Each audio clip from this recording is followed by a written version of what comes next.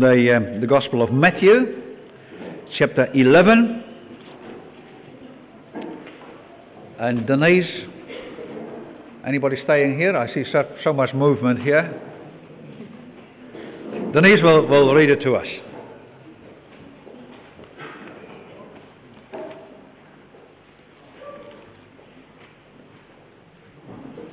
Matthew chapter 11, verses 1 to 24. After Jesus had finished instructing his 12 disciples, he went on from there to teach and preach in the towns of Galilee. When John heard in prison what Christ was doing, he sent his disciples to ask him, "Are you the one who was to come, or should we expect someone else?" Jesus replied, "Go back and report to John what you hear and see. The blind receive sight, the lame walk, those who have leprosy are cured, the deaf hear, the dead are raised, and the good news is preached to the poor.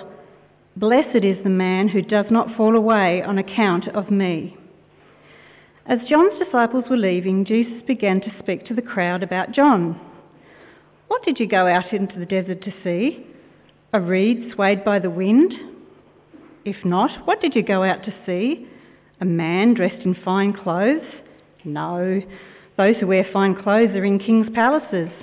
Then what did you go out to see? A prophet? Yes, and I tell you, and more than a prophet. This is the one about whom it is written, 'I will send my messenger ahead of you, who will prepare your way before you.' I tell you the truth. Among those born of women, there has not risen anyone greater than John the Baptist.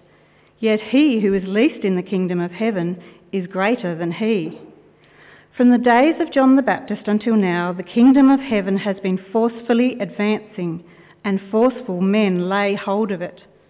For all the prophets and the law prophesied until John. And if you are willing to accept it, he is the Elijah who was to come. He who has ears, let him hear. To what can I compare this generation? They are like children sitting in the marketplaces and calling out to others, 'We played the flute for you, and you did not dance. We sang a dirge, and you did not mourn.' For John came neither eating nor drinking, and they say, 'He has a demon.' The Son of Man came eating and drinking, and they say, 'Here is a glutton and a drunkard, a friend of tax collectors and sinners.' But wisdom is proved right by her actions." Then Jesus began to denounce the cities in which most of his miracles had been performed, because they did not repent. "Woe to you, Chorazin! Woe to you, Bethsaida! If the miracles that were performed in you had been performed in Tyre and Sidon, they would have repented long ago in sackcloth and ashes. But I tell you, it will be more bearable for Tyre and Sidon on the day of judgment than for you. And you, Capernaum, will you be lifted up to the skies? No, you will go down to the depths. If the miracles that were performed in you had been performed in Sodom, it would have remained to this day. But I tell you, that will be more bearable for Sodom on the day of judgment than for you."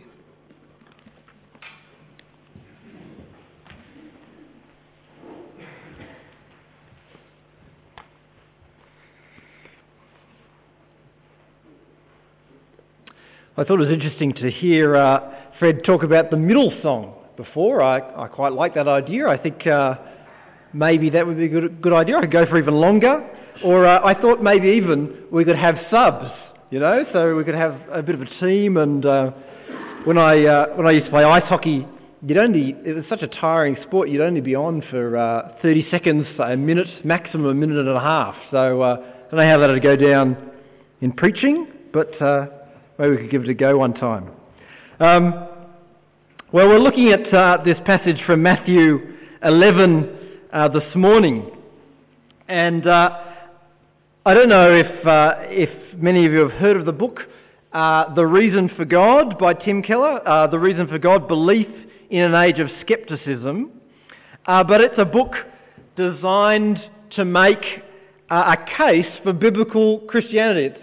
It's a book designed to argue the case for the truth of Christianity. And it does a really good job at that. Don Carson called it the most important apologetic book of the last century. But it's one of those questions that comes around over and over again, isn't it? Why should I believe in Jesus? Is Jesus really the Messiah? Is he the one? Now, maybe that's a question that you've asked, or maybe it's a question that you're asking at the moment. You might have friends who ask you at work or at school, why should they believe? Why should they believe Jesus' claim about who he is? You might know people who've read the Da Vinci Code and who think that Christianity is a great hoax. Why should they believe? What reasons can you give them? Well, a long time before Tim Keller wrote The Reason for God, Matthew wrote his Gospel. And the reason that Matthew wrote his Gospel was to do the same thing, that is to make the case for Jesus. To make the case for Jesus as God's Messiah, sent to take away the sin of the world. Matthew wrote his Gospel to prove to us, to prove that Jesus is who he says he is. He wrote it to help to prove to you and I, and to give us reasons to believe, and to give us reasons that we can share with other people as well. We saw, you might remember, you probably don't, because it was in January, that in Matthew 2, Matthew gave 4 evidences from the Old Testament. And the early chapters of his Gospel are really stacked with evidence for who Jesus is. And I think as we've gone through Matthew's Gospel, we've seen the evidence and his efforts to prove who Jesus is.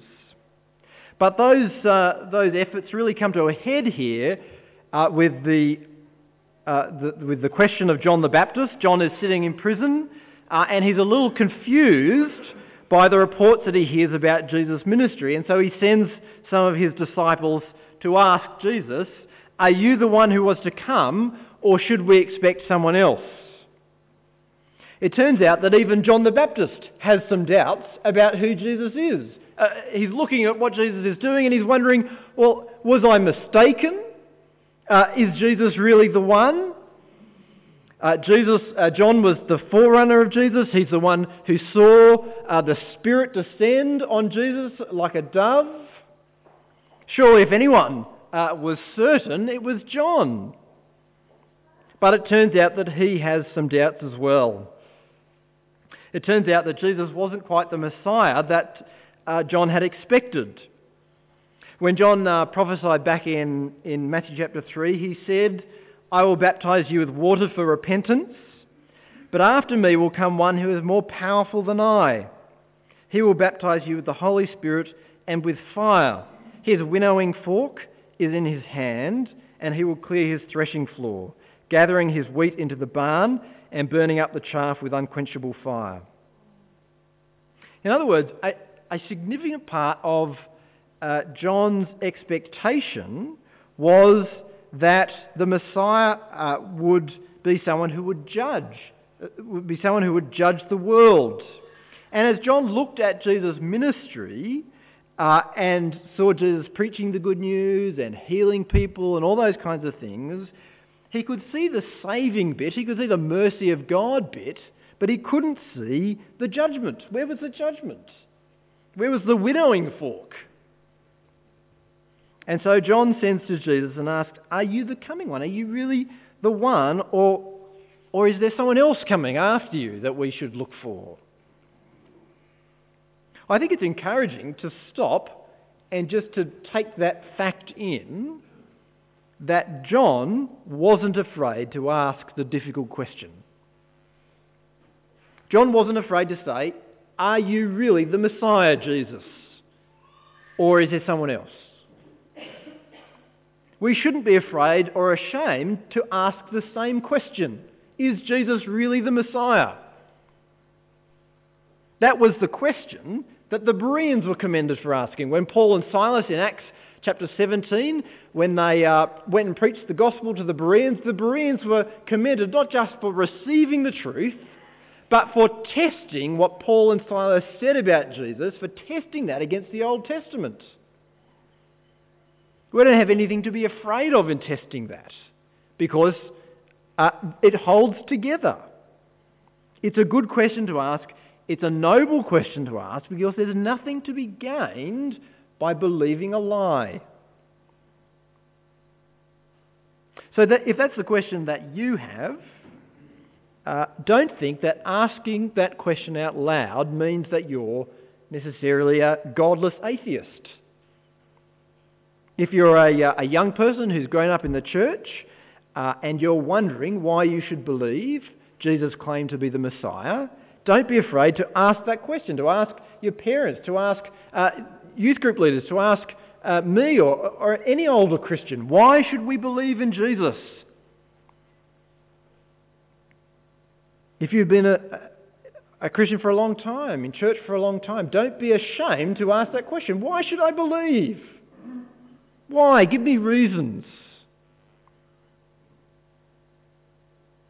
Or if you're new to church, or if you aren't a Christian, don't be afraid. Don't think that we'll be offended if you ask us, why should we believe what you say about Jesus? It's a good question to ask. That's the question that John asked, and it's the question that Jesus took time to patiently answer. So what was that answer? Well, significantly, I think, Jesus doesn't just say yes. Are you the coming one? Yes, I am. John, don't be stupid. Don't ask questions like that. Just believe me. Just believe it. Jesus doesn't say that. He instead gives reasons to believe. Here are the reasons.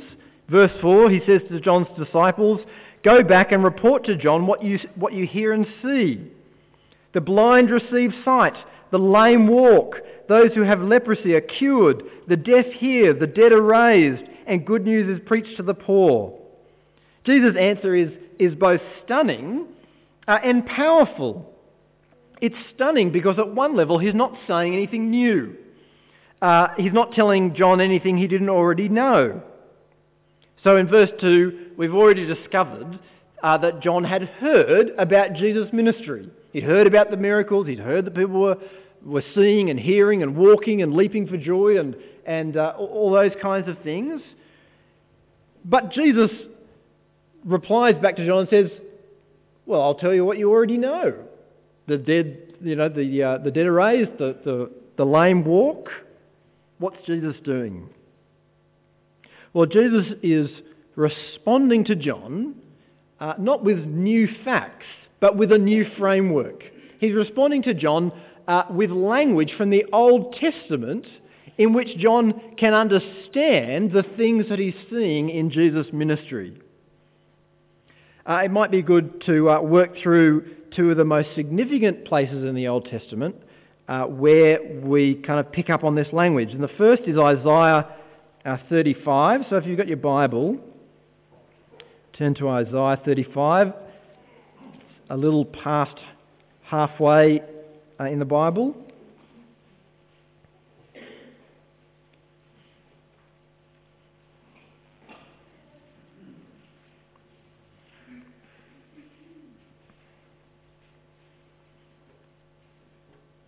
So Isaiah 35 verse 4, what will it be like when God shows mercy to his people, to the world? God says through Isaiah, "Say to those with fearful hearts, be strong, do not fear, your God will come, he will come with vengeance, with divine retribution, he will come to save you.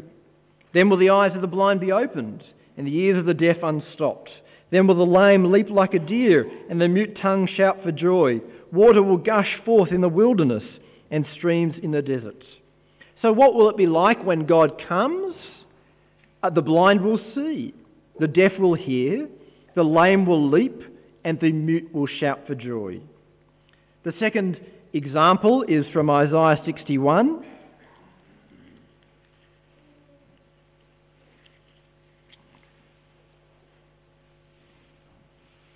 So Isaiah 61, verse 1 to 2.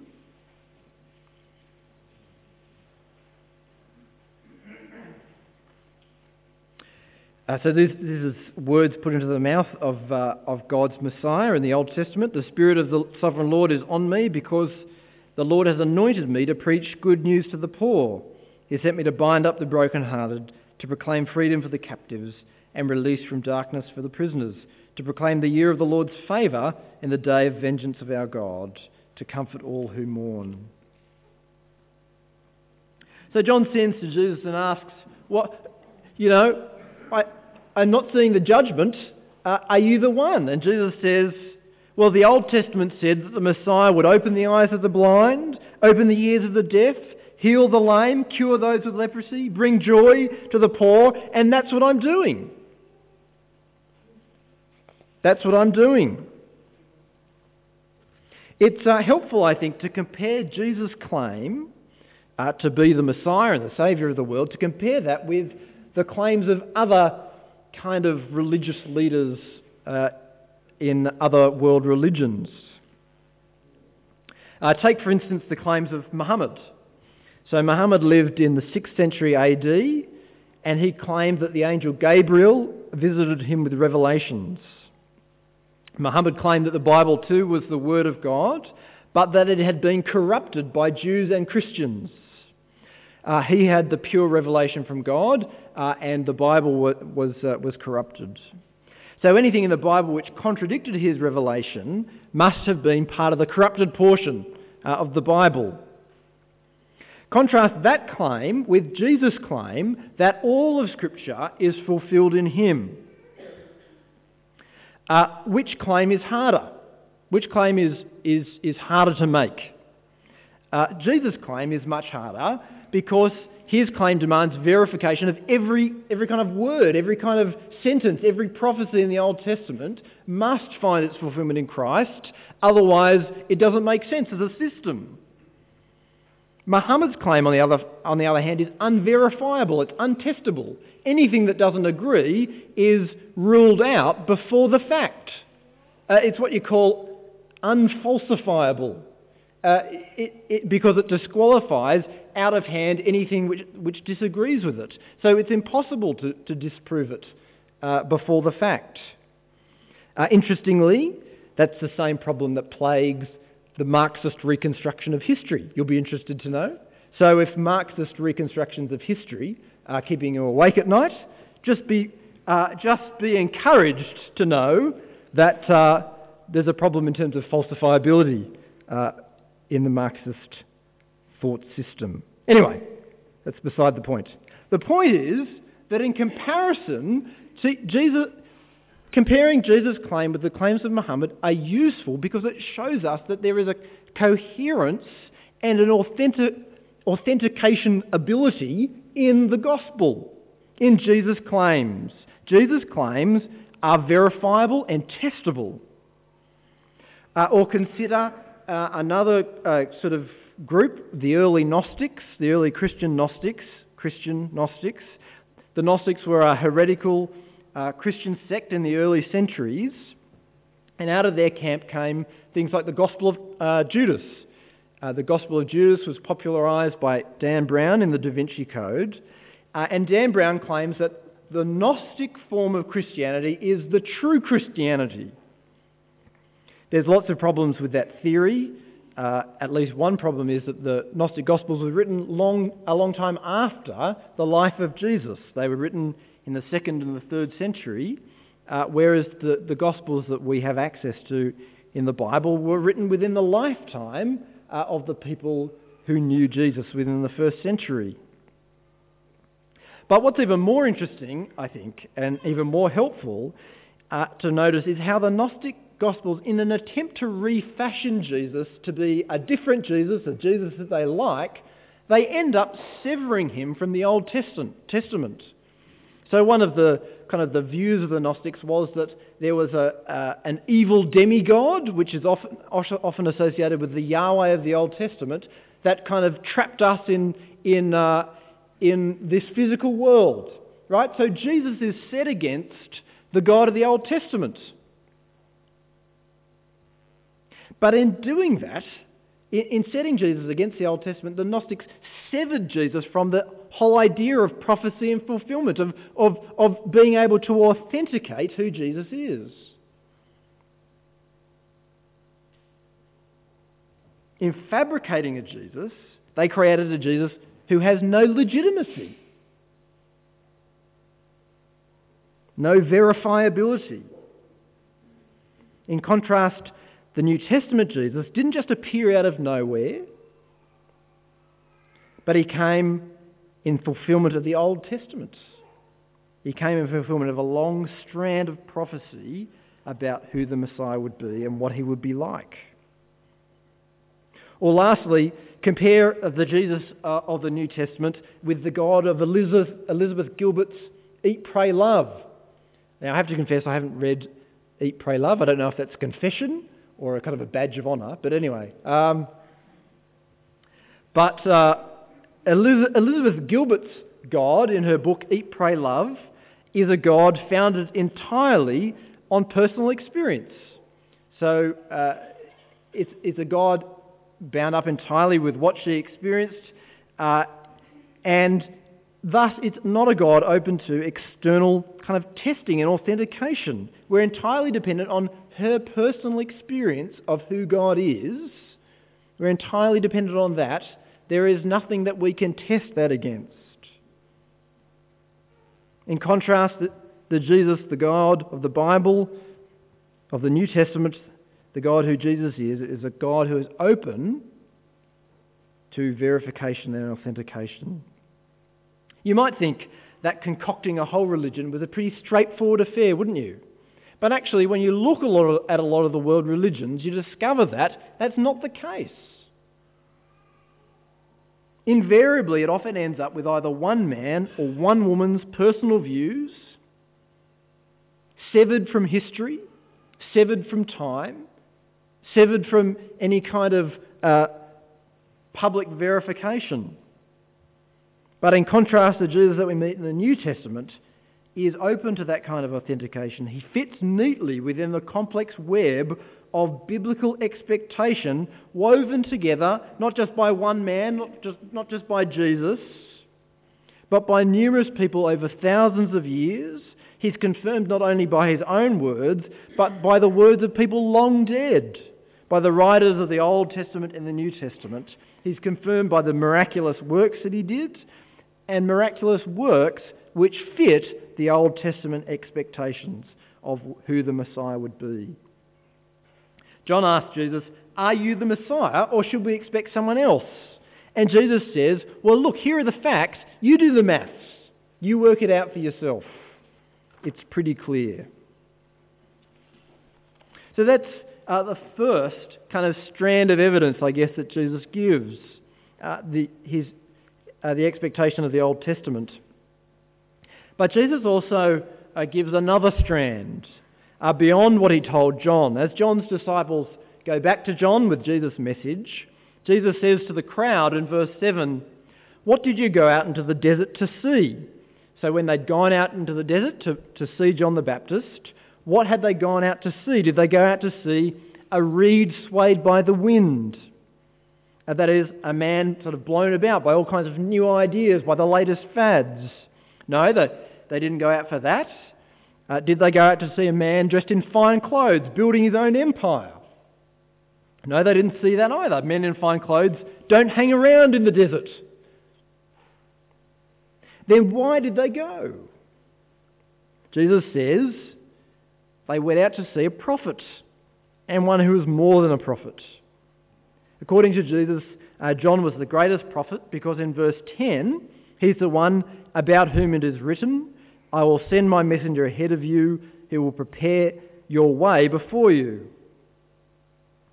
That is, John was the only prophet who would personally prepare the way for Jesus. So there were lots of prophets in the Old Testament, but all of them died long before Jesus came. But John was the only Old Testament prophet who lived to see the day of the Messiah. But John's significance here extends beyond that privilege.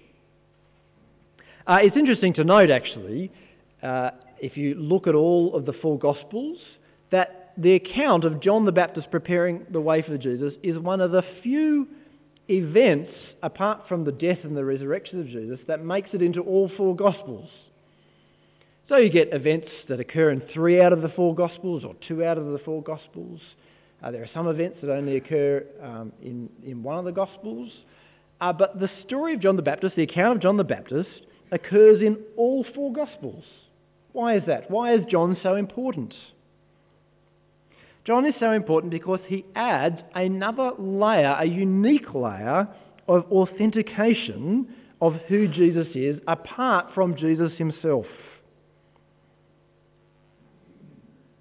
Not only that, not only did John point to the identity of Jesus and say, look, this is Jesus, he's the Messiah.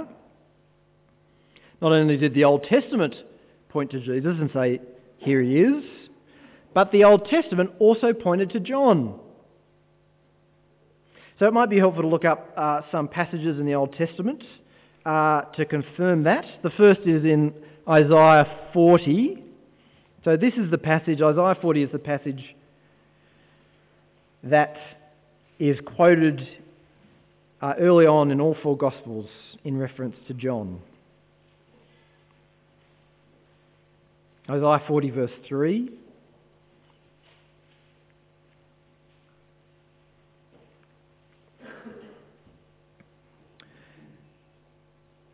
A voice of one calling, in the desert, prepare the way for the Lord. Make straight in the wilderness a highway for our God. Every valley shall be raised up, every mountain shall be and hill made low. The rough ground shall become level, the rugged places a plain. And the glory of the Lord will be revealed, and all mankind together will see it, for the mouth of the Lord has spoken.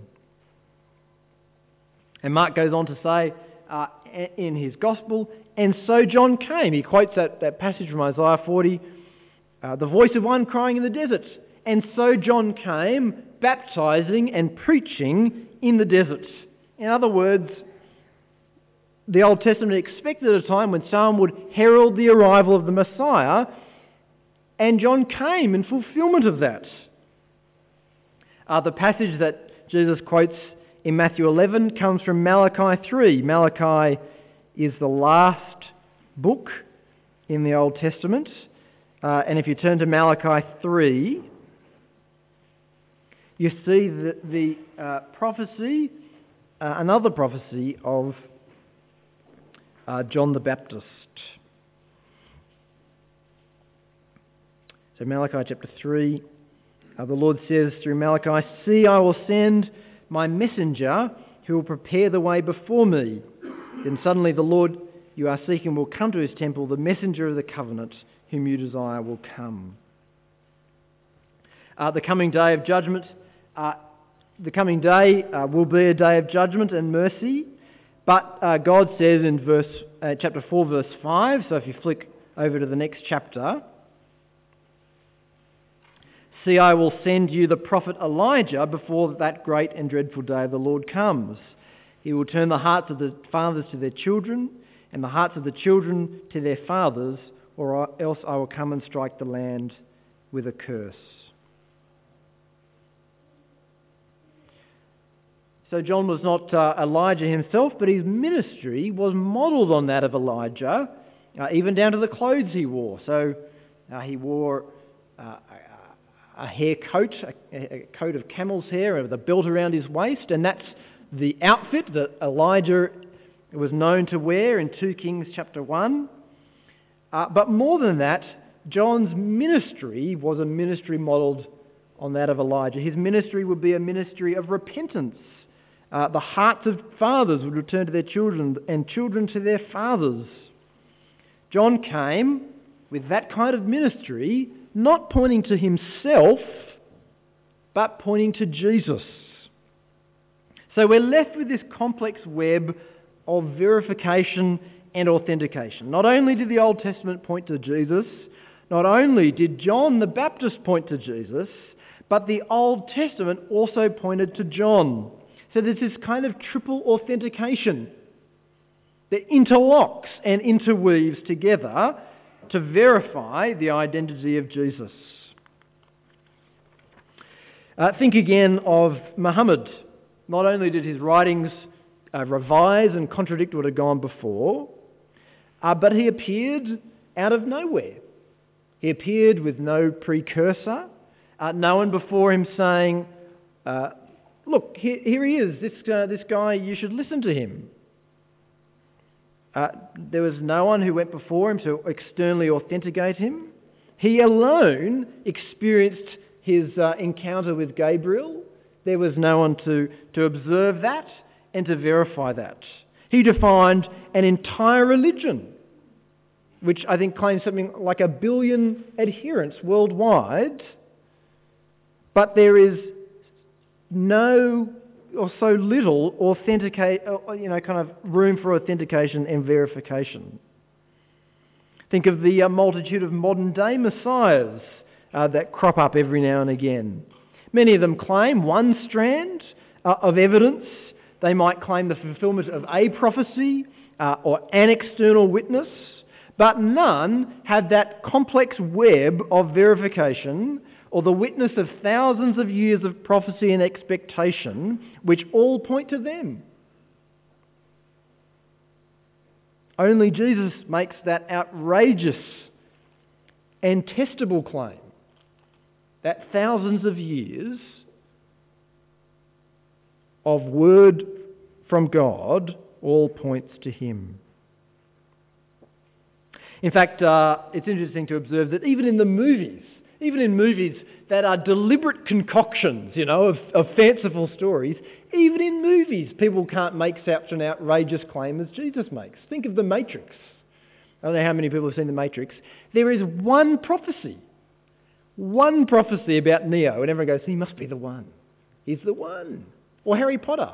There's one prophecy, and it's not even very clear. I can't remember what it is. It was like, and there'll be a guy, and he will oppose the other guy. That's it. There's one prophecy. But Jesus makes an extraordinary claim about his life, is that he is the fulfillment of every prophecy in the Old Testament, every shadow in the Old Testament, all point to him. And not only that, there's John as well. And they all weave together in this complex tapestry to give us certainty about who Jesus is. God hasn't left us without testimony, as though we just have to kind of make this leap of faith. Can we know? Who knows? We'll just believe it anyway. No.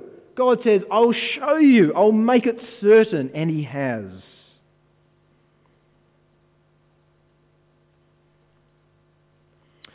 Well, having given those two strands of evidence, Jesus moves on, lastly, to a very surprising lament and warning.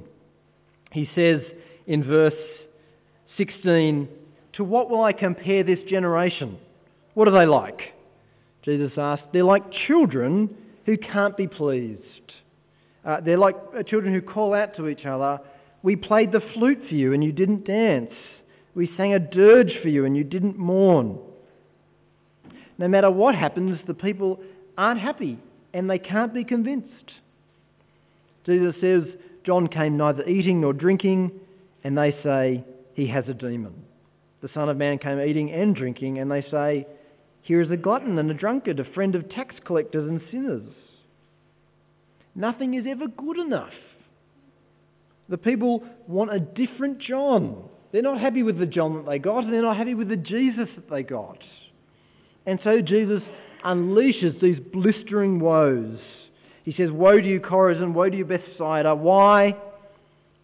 Because of the miracles that had been performed in you, had been performed in Tyre and Sidon, they would have repented long ago in sackcloth and ashes. But I tell you, it will be more bearable for Tyre and Sidon on the day of judgment than for you. And you, Capernaum, will you be lifted up to the skies? No, you will go down to the depths. If the miracles that were performed in you had been performed in Sodom, it would have remained to this day. But I tell you that it will be more bearable for Sodom on the day of judgment than for you. In other words, what Jesus is saying is, the problem isn't lack of evidence. The problem isn't that there's not good reasons for them to believe. Jesus says there's more than enough evidence. Rather, the problem is the deep root of human unbelief, the deep root of human distrust. Yes, there's such a thing as sober reflection and sober evaluation, That's a good and a respectable thing. We don't want to be led by the nose into all kinds of ridiculous errors and deceits. The Bible has no room for a faith which is belief contrary to the facts. But beyond reasonable evaluation, there is also in the human hearts a hidden resistance to biblical truth. The people always found a reason not to believe. They didn't believe because John fasted. They didn't believe because Jesus ate. No matter what happened, they were never happy. What will it take for people to believe? Will it take video footage of a miracle? Well, video footage hasn't been enough to convince people of the moon landing in the 60s. Will it take countless eyewitness testimonies and video evidence and physical evidence? Well, that hasn't been enough to convince people that the Holocaust really happened. It hasn't been enough to convince people that September 11 really was a terrorist attack and not some kind of devious ploy by the CIA. What will it take to convince people that Lance Armstrong is a drug cheat and not the victim of a massive conspiracy? You see, the depths of unbridled scepticism are endless, actually. Not just in terms of biblical truth, but in terms of truth in general. Not just unbelief in terms of no religious faith, but unbelief in terms of the distrust of any truth at all, any truth in the face of reasonable evidence. You see, there's a kind of scepticism, true scepticism in fact, is not critical thinking, but it's the endless refusal to accept the facts in the face of reasonable and good evidence.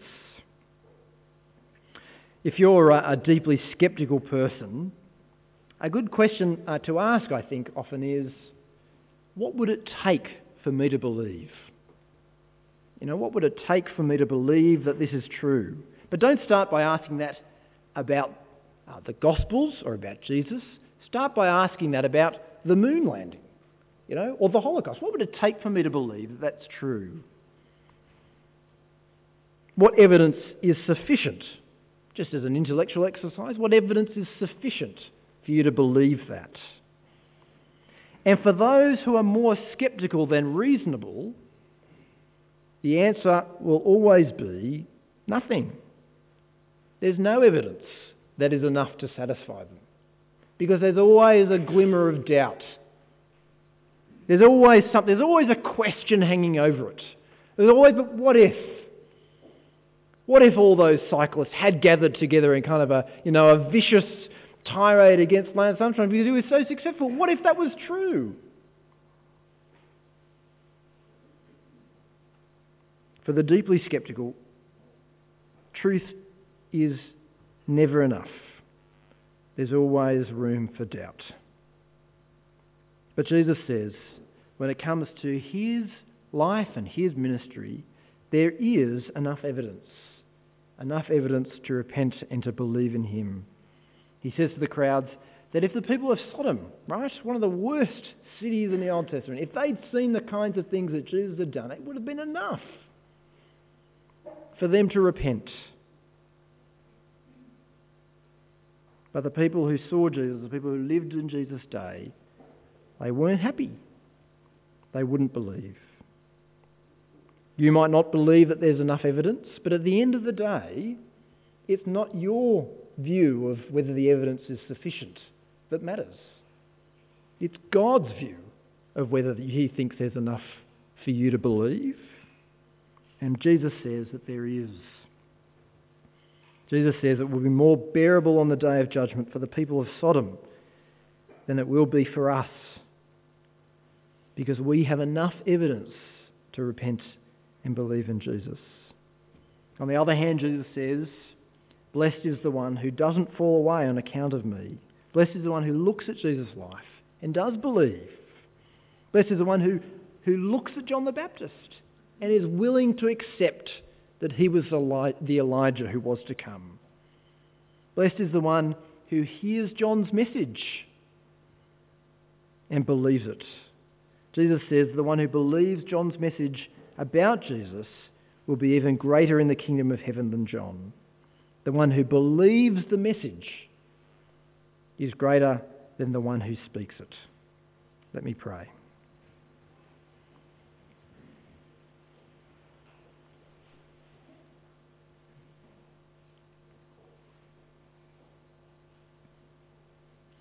Dear Lord and Heavenly Father, thank you that you've not left us without witness and testimony to the truth which defines our whole world. Lord, thank you that in your great wisdom, when you determined to save us from our sin and from your judgment, you didn't just send Jesus and ask us to believe in him, but you worked for 2,000 years preparing the way. You worked for 2,000 years preparing the expectations, showing us our need, so that when Jesus came, we could see that he is the one that you sent. He is the Messiah who meets our need. Thank you for John and for his ministry. Thank you that he prepared the way for Jesus and gives us hope and assurance that Jesus really is who he said he is. Father, if there are any of us who doubt, Lord, help us not to be afraid to ask the difficult question.